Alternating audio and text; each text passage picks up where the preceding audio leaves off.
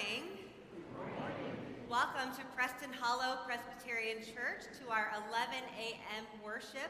Welcome to all of you who are here in our sanctuary, as well as those who are joining us through our live streaming service and listening on WRR. It is a joy to see all of you. All of you will find a friendship registry pad in your pews. I ask that you'll note your attendance and also note the names of those who are sitting next to you so we can continue to grow as a family of faith. If you are new or visiting among us, welcome. I hope you'll join us for fellowship after worship. There are church members with bright yellow name tags who are eager to greet you, and they have a special gift just for you and want to welcome you into the life of this church. Friends, on the back of your bulletin, you'll find several ways to serve and to grow and connect throughout this week. I want to highlight something that is not on the bulletin. That is, after this sermon series concludes, we have a new sermon series we're going to kick off next week, and it's called Seeking the Welfare of Our City.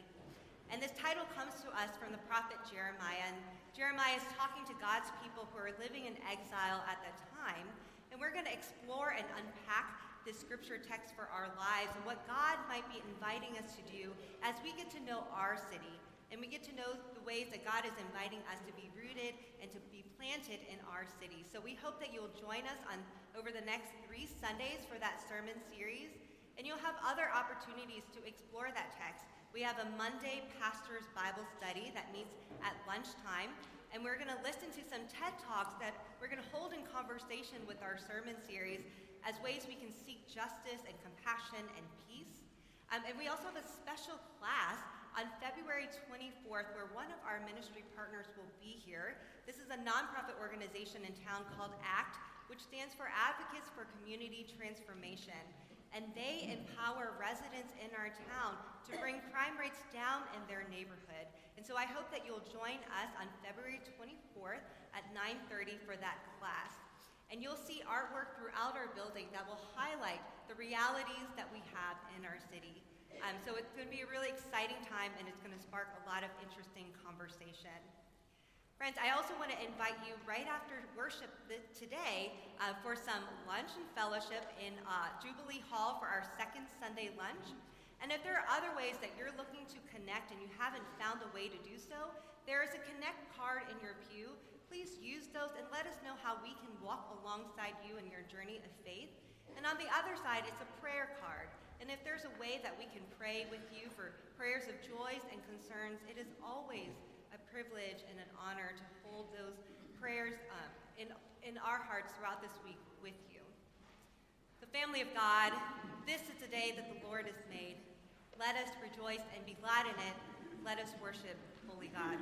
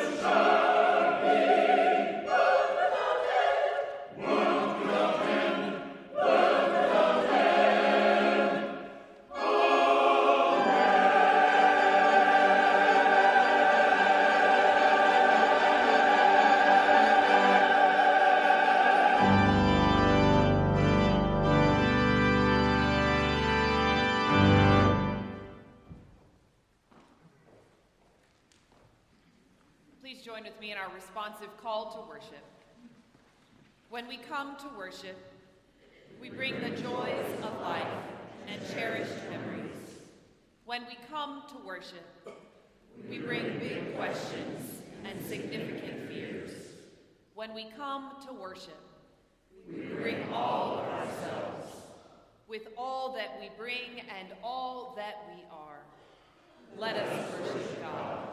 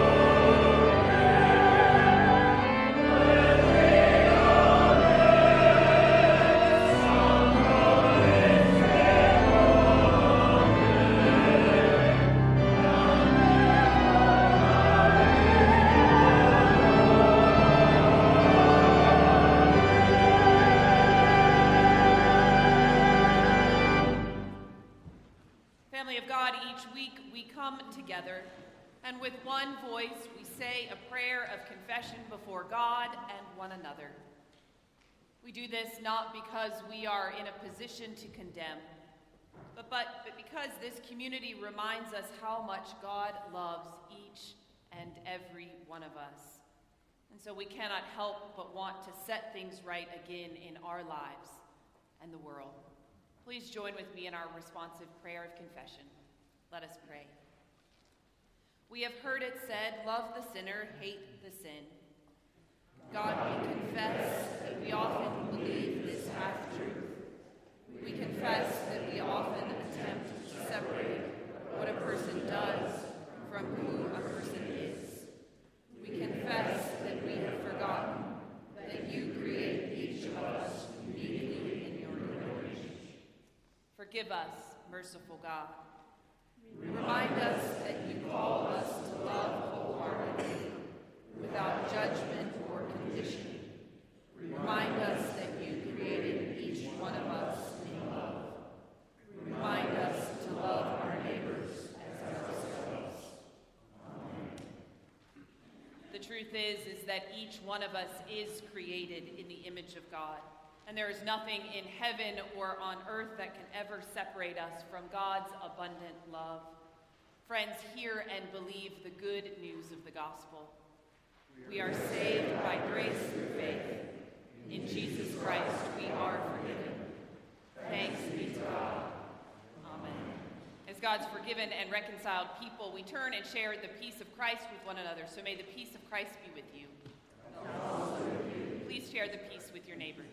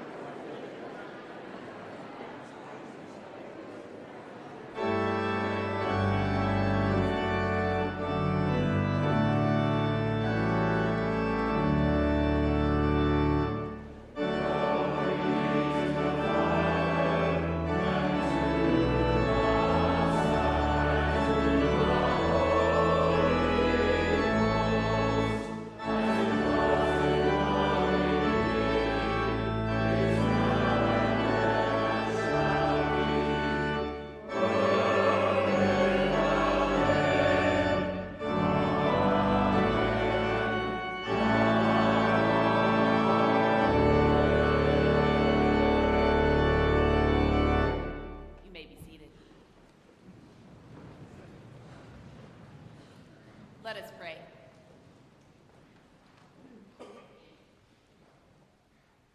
Guide us, O God, by your word and spirit, that in your light we may see light, in your truth find freedom, and in your will discover your peace. Through Jesus Christ our Lord we pray. Amen.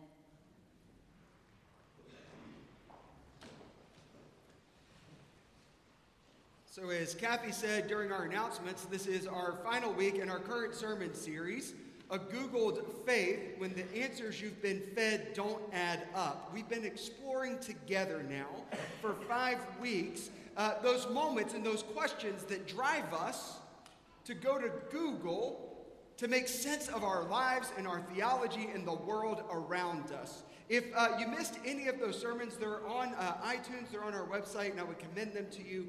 This Sunday, we're going to explore this question. How do we love the sinner and hate the sin? It's a statement that seems, just on the surface, is not all that problematic. But we quickly learned that this is not a statement that comes from the Bible, necessarily. It's not a statement that Jesus ever said, which I think we need to explore this morning, exactly what Jesus said. If the statement didn't come from Jesus, where then did it come from? St. Augustine is credited for creating this statement when he said, "Love humankind and hate sin."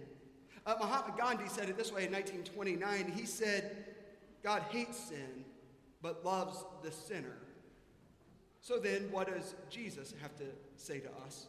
We're going to turn to the 18th chapter of the Gospel of Luke, and we're going to pick up at verse 9.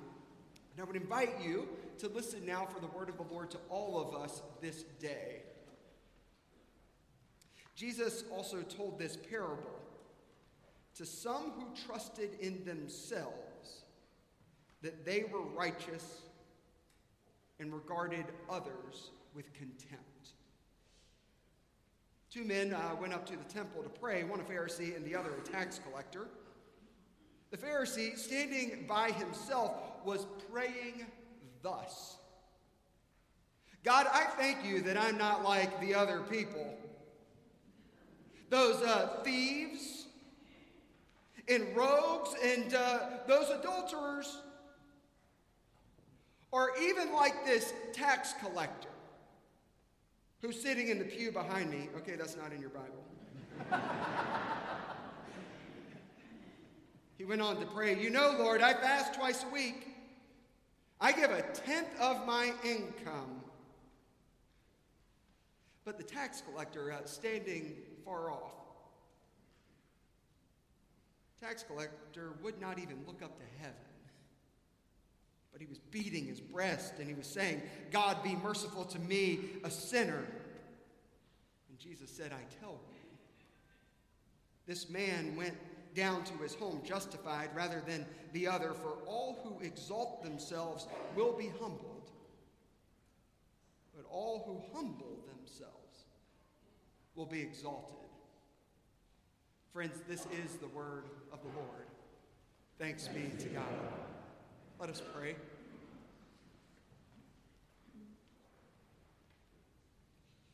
Remind us, O God, that you hover here, that you hover in this very sanctuary, just as you hover over the waters of creation. Remind us, O God, that you hover here to create afresh and anew this very day, to breathe new life into these ancient words, that they may be your word to us here and now. That you hover here so that you would breathe new life into the words of my mouth and into the meditations of all of our hearts. That all would be acceptable and pleasing to you, O God, our rock and our Redeemer. Amen. I need to begin today with a confession. I have baggage with the statement, love the sinner, hate the sin. This baggage originates from when I was in high school. And parachurch organizations, those are organizations that function outside of the church. Parachurch organizations in my hometown would dole out this statement as advice. They would dole it out like Tic Tacs to we teenagers, trying to convince us that this was the way to live a faithful life. While on the surface, this statement seems harmless. I mean, how much damage can really be done with loving the sinner, hating the sin? I quickly learned that there were deeper implications for how this statement was to be implemented in our lives. It was to be implemented in two phases. The first step meant to see people as sinners, to love sinners. So to see people as broken, to see them at fault, to see them not as fully who they were. Next step was this. If the sinners that you were trying to love continue to commit sins that reached a level on the sin meter, you were to separate yourself from said sinner, to break the relationship, to not be friends, to cast them aside, to make sure your group didn't get any of their sin on you. For instance, I grew up with a guy named Joey. Joey was my best friend. He was like a brother to me. We played year-round baseball together. Oftentimes, Joey would ride with my family to tournament games. And when my parents couldn't drive, I would ride with Joey's parents to our tournament games. We spent every afternoon together. We rode in his dad's old beat-up Cadillac all over the country roads of Aiken, South Carolina. On Christmas morning, Joey would come to my house for breakfast. And then we would turn around 3 hours later and go to his house for brunch. We were teenage boys. We ate a lot. Every summer, Joey and I could be found together in that Cadillac, going to the swimming pool, going to the ball, going to friends' houses. Though when we were in high school, later in high school, Joey was in a period of his life that he was making some bad decisions. Looking back on it, while Joey's mom wouldn't have approved of his behavior, I wouldn't necessarily call his actions harmful. But Joey's actions went up against what a parachurch organization that I was a part of deemed acceptable. His behavior was beginning to push the limits of even what I felt comfortable with. But Joey and I were like brothers. We did everything together. And so when one of the leaders of the parachurch organization that I was a part of sat me down one day and said, "Matthew, I think you should consider not being friends with Joey any longer. His sin, man, is bringing you down. I think you need to sever ties with him. I followed that leader's advice. And I'll never forget the afternoon that I sat Joey down and I said, man, Joey, you've been my best friend for a long time. But I'm not sure that we can be friends going forward. Joey looked like I kicked him right in the stomach. And then I said some things like this. I love you, man, and I appreciate our friendship, but your behavior is bringing me down. Your behavior is not a good influence on me. And I can't, frankly, man, I can't be around sin like that. Therefore, I don't think we can be friends.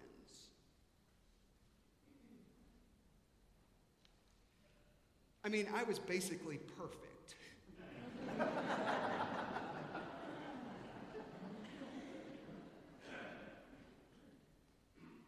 was basically perfect.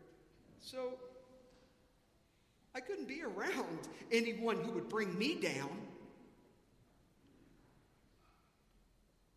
I gotta tell you, as much as I want to make a quick joke about that this morning and all of us laugh so that I don't have to recognize my pain in telling this story, I think that we have to pay attention to the pain of our lives and the pain that we cause others. You need to know how much this still churns in my stomach when I tell you this story. How embarrassed I am by this entire situation, especially the self-righteous tone of that day. I can see now what I couldn't see then. I could see so clearly now that if one hates the sin enough, inevitably that hate will spill over to the person associated with it. Oh, I can see that clearly now. I couldn't see it clearly then. I can see so clearly how this statement has caused so much pain. I can see how it's done harm not only to our interpersonal relationships, like the relationship between me and Joey, but I can see how much harm and how much pain it has caused, especially to our friends who are persons with different sexual orientations. It's been this statement, y'all, that has been deployed against them. We've been told, you know what, I can love my son or my daughter or my niece or my nephew or my college roommate or my friend. I can love them if they can just separate who they love from their life or their faith or their behavior. If they can do that, then we're good. If they can't do that, then please,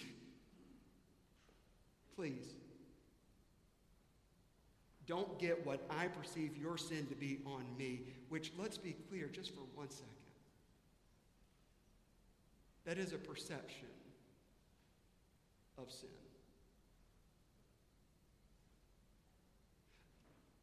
I would be remiss to say this: of all the world's problems, the root cause has never been or will never be too much love. Friends, if one hates the sin enough, whatever it is, inevitably that sin will spill over to the persons associated with it. And that's exactly the opposite, it seems to me, of what Jesus wants for us. When we lean into this statement, when we live this statement to the max, it ends up at conversations like the conversation Joey and I had. because it's the lens by which we are to see the whole world. Love the sinner, love the people who are broken, and pray to God that their brokenness doesn't reach the sin meter enough.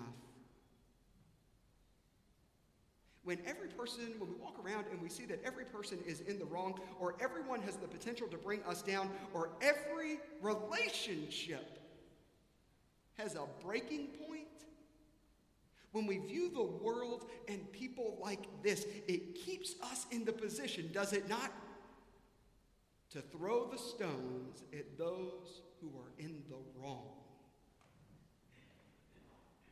Which, as I understand the gospel, seems like the very opposite message of Christ to me. The more I read and the more I study and the more I live, it seems to me that Christ approached every person as if they belonged to him. In fact, Christ made a habit of going to the margins to claim the people that the world had discarded, cast off, and said, "Away with you." It's why no one was off limits to Christ, it seems to me. No one was beyond his compassion. Even the woman who had been bleeding, hemorrhaging for 10 years. She was ritually unclean. She was a woman. She was outside all that was allowed. Jesus claimed her. No one was beyond his love. Not even the person who had been married 7 times. No one was beyond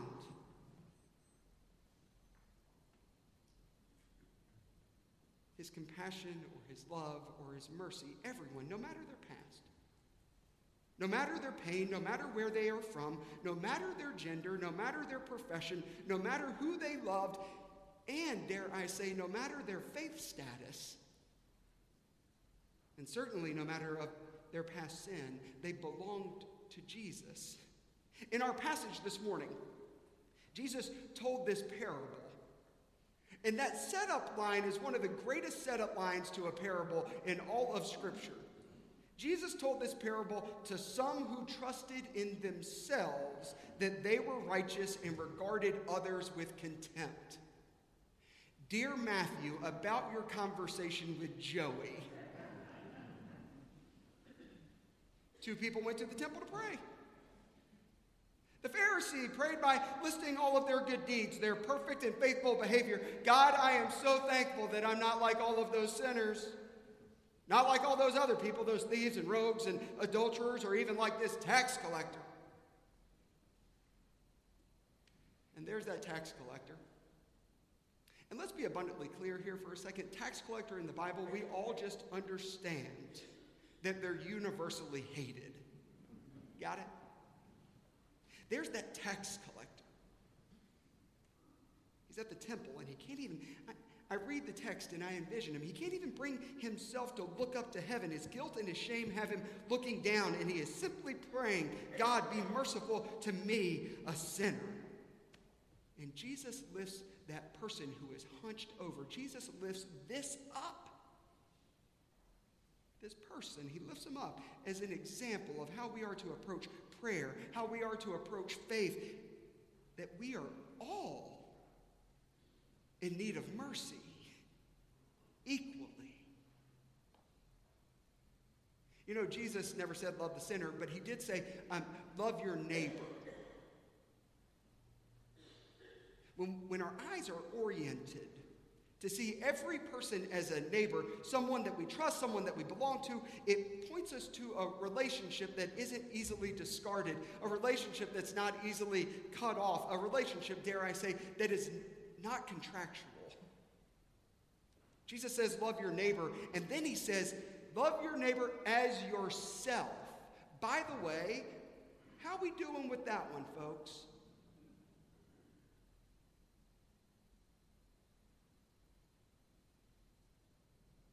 How are we doing with loving ourselves?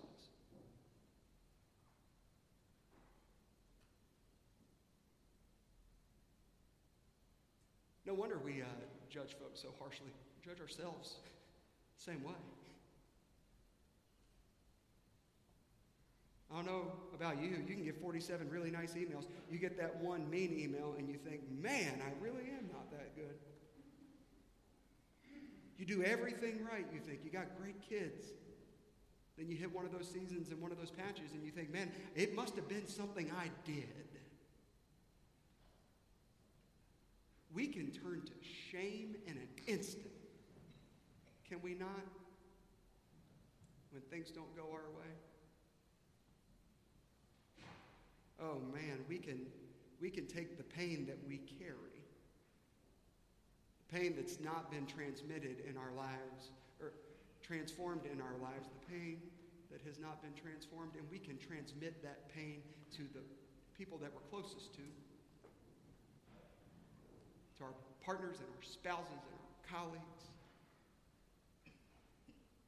Our guilt over past wrongs can drive us to make poor decisions even today and in the future.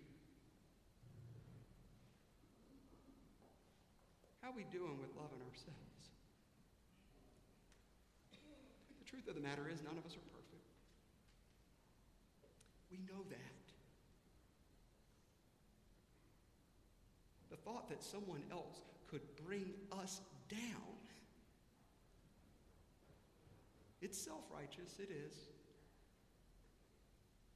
Because we aren't being truthful with our own lives. Sin in the Bible, in the Greek and in the Hebrew, is literally translated this way: to miss the mark. And we miss the mark in really small ways and in really big ways. And the reality is, we can't, even in our own lives, separate our best selves, the selves that we want to post on social media about, from the selves that are broken and we don't want anyone else to know about. We can't separate our lives from the good and the bad. Our lives are beautiful yet broken, absolutely holy and yet absolutely messy. They're both. So to suggest that we look at people first through the lens of judgment and then put every relationship on the chopping block, it seems to me we aren't doing a very good job of living like we belong to one another. It seems to me that that's not the invitation to this life that Christ invites us to. For Christ came to teach us that God's relationship with us is not transactional, but rather it's covenantal. And do you know who taught me this? I went to high school with this guy named Joey. He was my best friend in the whole world. We played baseball together. When I couldn't get to the tournament, I'd ride with his family. When he couldn't get there, he would ride with my family. Joey was like a brother to me, and one day I was an absolute schmuck to Joey. I was just a jerk. I sat him down one day, and in a very self-righteous conversation, I said, Joey, you know, man, your sin is bringing me down. Your behavior over the last couple of months, I just can't agree with it. And my best friend Joey looked at me. He took one look at me and did not even wait 1 second, and he said this to me: you don't want to be friends with me because some of the dumb things I've done recently? What about all those times I stood up for you when you did dumb things? You want me to remind you of those times? And I said, no, man, I'm clear. He said, you're like a brother to me. There's nothing that you could ever do that would change that. And there sure isn't anything that you could ever say that would change the fact that you're my best friend.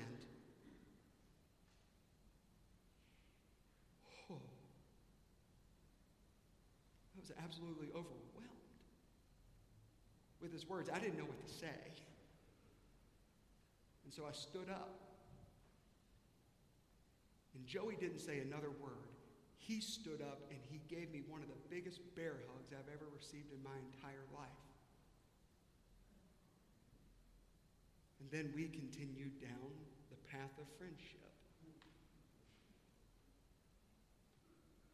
Friends, that's what miracles look like in our lives. That's where holiness is played out in the midst of the ordinary. That's how our lives and our hearts and our minds are transformed. Joey taught me about what it means to be in relationship, what it means to follow the words of Christ. Love the sinner, hate the sin? No. Love your neighbor as yourself? Yes. Love your neighbor as yourself by the grace of God. That's the invitation to the whole thing. May it be so for you and for me and for this world that God so loves. In the name of the Father, and the Son, and the Holy Spirit, world without end. Amen.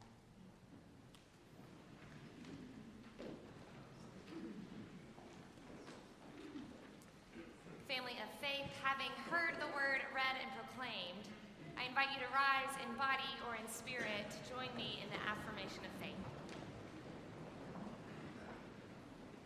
What is it that we believe? God created human beings with a need for community and with freedom to enter into it by responding to their Maker with grateful obedience and to one another with love and helpfulness. Since every human being is made for communion with God and others, we must treat no one with contempt. We are to respect and love all other people and ourselves as well. You may be seated.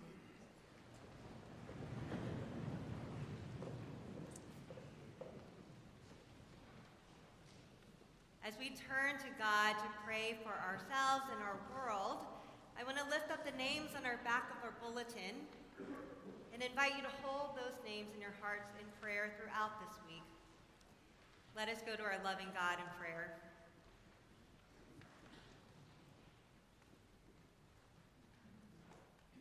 God of steadfast love and faithfulness, in the midst of our hurried lives and cluttered minds, we pause to stand in awe of you.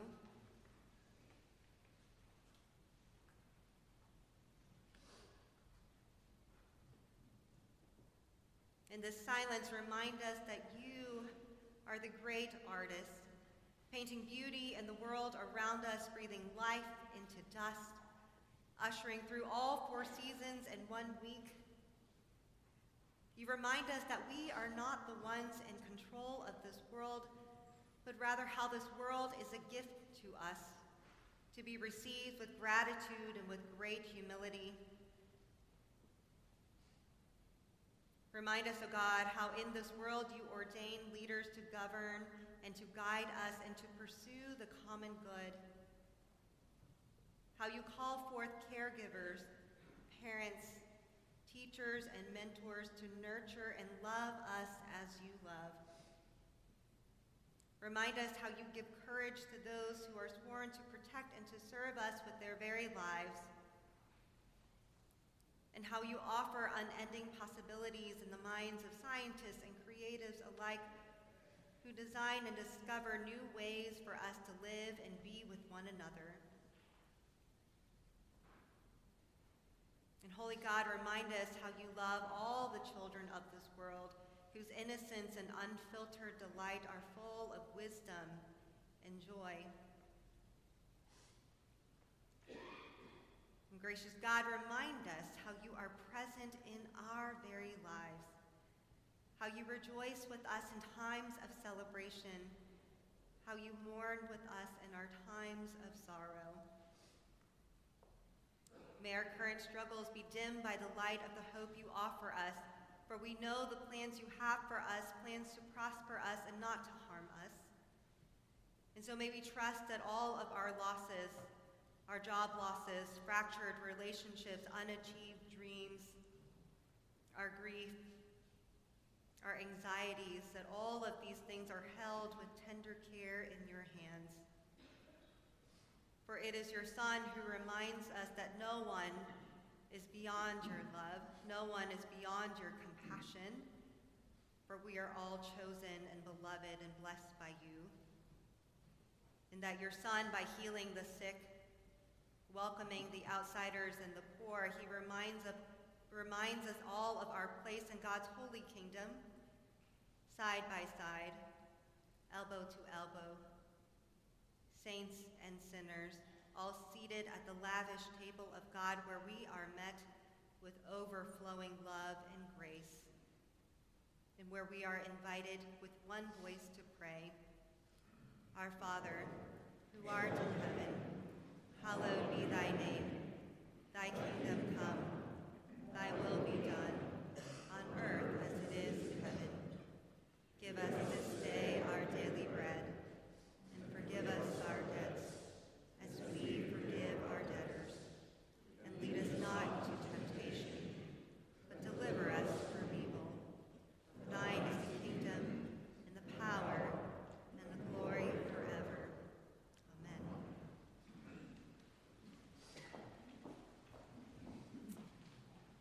Family of God, we are called to love our neighbor as ourselves. And that means that when there is suffering in the world, we have to respond. So this month, one way we are doing that is by supporting the ministry and work of the Genesis Women's Shelter. It's an incredible organization that is helping to provide safety and shelter for women in our community who have experienced abuse. But it's also going a step beyond that to educate people on how to care for one another, on how to be neighbors. So friends, I invite you to give generously now to a good and gracious God.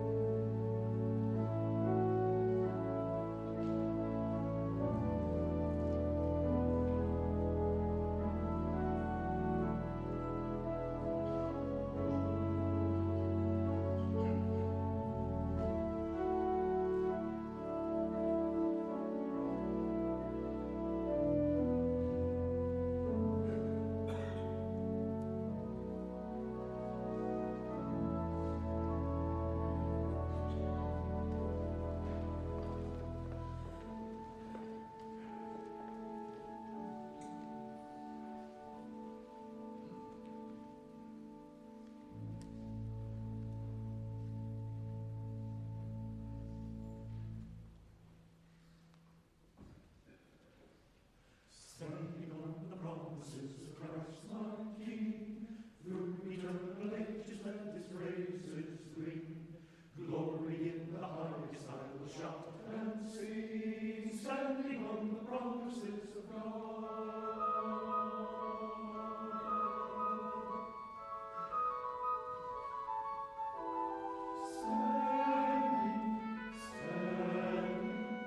Standing on the promises of Christ my Savior, I'm standing on the promises of God.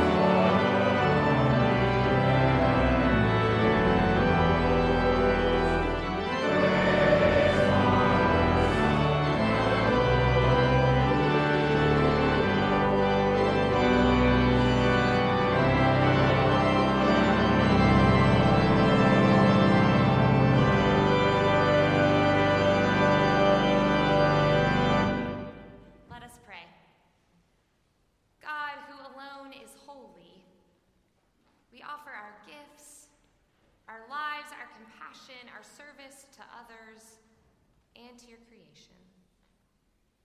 Bless all that we offer, so that we might be blessings of hope, peace, and grace. In Jesus' name we pray. Amen. You may be seated. At this time, I would like to invite those traveling on the Racial Justice and Equity Pilgrimage to come forward with your bulletins and to stand on the chancel steps facing the congregation.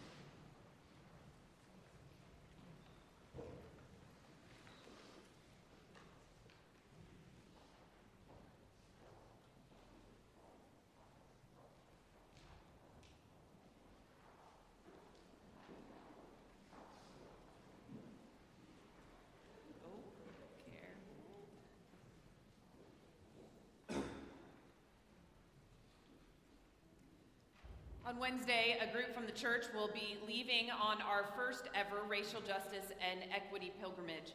We'll be traveling to Mississippi, Alabama, and Georgia. As a team, we will experience the history of the civil rights movement through historical locations and touch points, as well as the stories of those who were closest to the movement and many who participated in it. In part, the trip is an expression of this congregation's commitment that learning and faithful transformation through the Spirit happen not just here in this building and in the sanctuary, but also in relationships and in journeys from one place to the next. The trip is also an expression of our commitment that God is calling us to do the holy and messy work of racial reconciliation. We know that we will not always get it right, but we also know that we have to risk and stumble forward together. So this group travels in order to listen and to learn, to bear witness to history, and to hear the stories of others. The experience is intended to transform our hearts and minds that we might come back and be catalysts for this congregation's ongoing work in racial justice and equity and transformation in this congregation and in Dallas. The team covets your prayers and invites you to follow along on our journey. I will be blogging all week, and we'll also have some videos and pictures up on Facebook and Instagram, so we invite you to travel with us starting on Wednesday. As one body with many parts, we commission these members to go on our behalf. So hear these words from the prophet Micah. God has told you, immortal, what is good. What does the Lord require? But to do justice, to love kindness, and to walk humbly with God. Please join me in our congregational covenant and commissioning listed in your bulletin. With God's help, we go to join in what God is already doing in the world. God calls us to love God and love our neighbor. With God's help, we go to bear witness to the good news of reconciliation in Jesus Christ. Jesus frees us to love God and love our neighbor. With God's help, we will listen and learn, seeking to witness to the stories of others and be transformed by the Spirit. Together as one body, we are able to love God and love neighbor. With God's help, we go so we can come back, empowered to work for a just world for all. As you go, we go with you, awed by God's wonder, present with our prayers, changed by your commitment, and empowered to work together upon your return for a just world for all. Friends, let us pray. Holy Spirit, go out with this team if they have answered the call to be your presence in the world. Surround them with protection, fill their hearts with joy and thanksgiving. Pour out your wisdom and grace into their service. We give you thanks for those whose stories we will encounter, for their hospitality and generosity, and the invitation into their lives and their communities. May our partnership be a light in this world so that all may know your glory. And God, bring this team home safely, that we may all be empowered to continue your work in the world. In Christ's name we pray. Amen. Friends, team, you may be seated, and let us stand together and sing our sending hymn.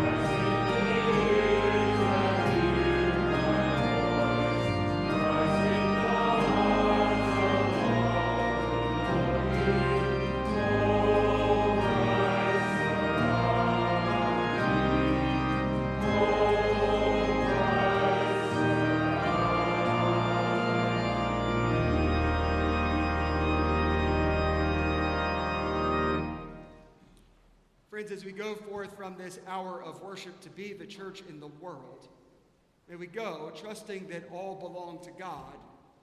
May we seek to live like we belong to one another, or more simply put, to love our neighbors as ourselves. And as we go, may God give us the grace never to sell ourselves short. Grace to risk something big for something good. Grace to recognize that the world is now too dangerous for anything but truth and far too small for anything but love. So may God take our minds and think through them. And may God take our lips and speak through them. And may God take our hearts, each and every last one of them, and set them on fire. And may the grace of our Lord Jesus Christ, the love of God, and the fellowship of the Holy Spirit be with us all and guide us in our many, many, many ways. Amen.